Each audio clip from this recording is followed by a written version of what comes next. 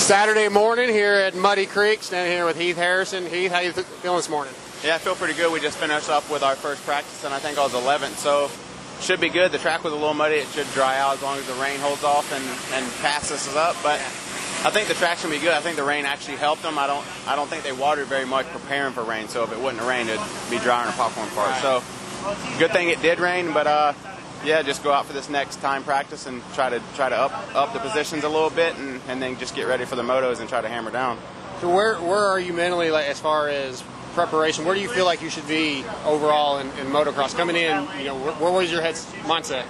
Well, coming in last weekend, I was wanting to be top 15, hopefully crack into the top 10. But last weekend obviously didn't go as planned. We had a few issues, but as a new team, that's expected. So we put our heads down, move forward, made some changes this week, and looking forward to today.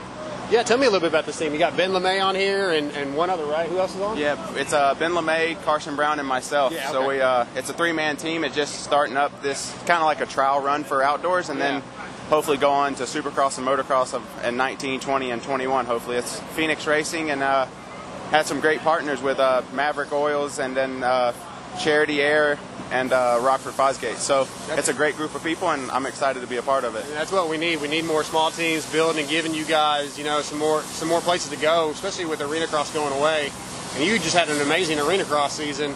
How do you feel? I mean, tell us about the season first. How do you feel about it? Obviously. Yeah, I feel great about it. I ended up winning the Lights East region, so it's pretty cool that I did that with it being the last year that Arena Cross is going to be around. So that's unfortunate, but hopefully another sponsor, outside sponsor, picks it up and starts Arena Cross back up. But yeah, it was a good season. It was long, as we actually ended up doing 3 of the East Coast Supercrosses that didn't conflict with Arena Cross. So it made it pretty much nonstop for me from January until, I guess, 2 weeks before outdoors started. So it's pretty much been nonstop training, working, and then trying to transition into motocross and jump into a 450 was pretty tough right away. But new team, that's a lot of things stacked against you.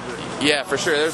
There was a lot of new sponsors that come on also. So luckily we have a great group of people, like I said, and they made it as easy as I think it could be. Right on, man. Well, I appreciate you giving me a few minutes of your time, and good luck today. Yeah, thank you.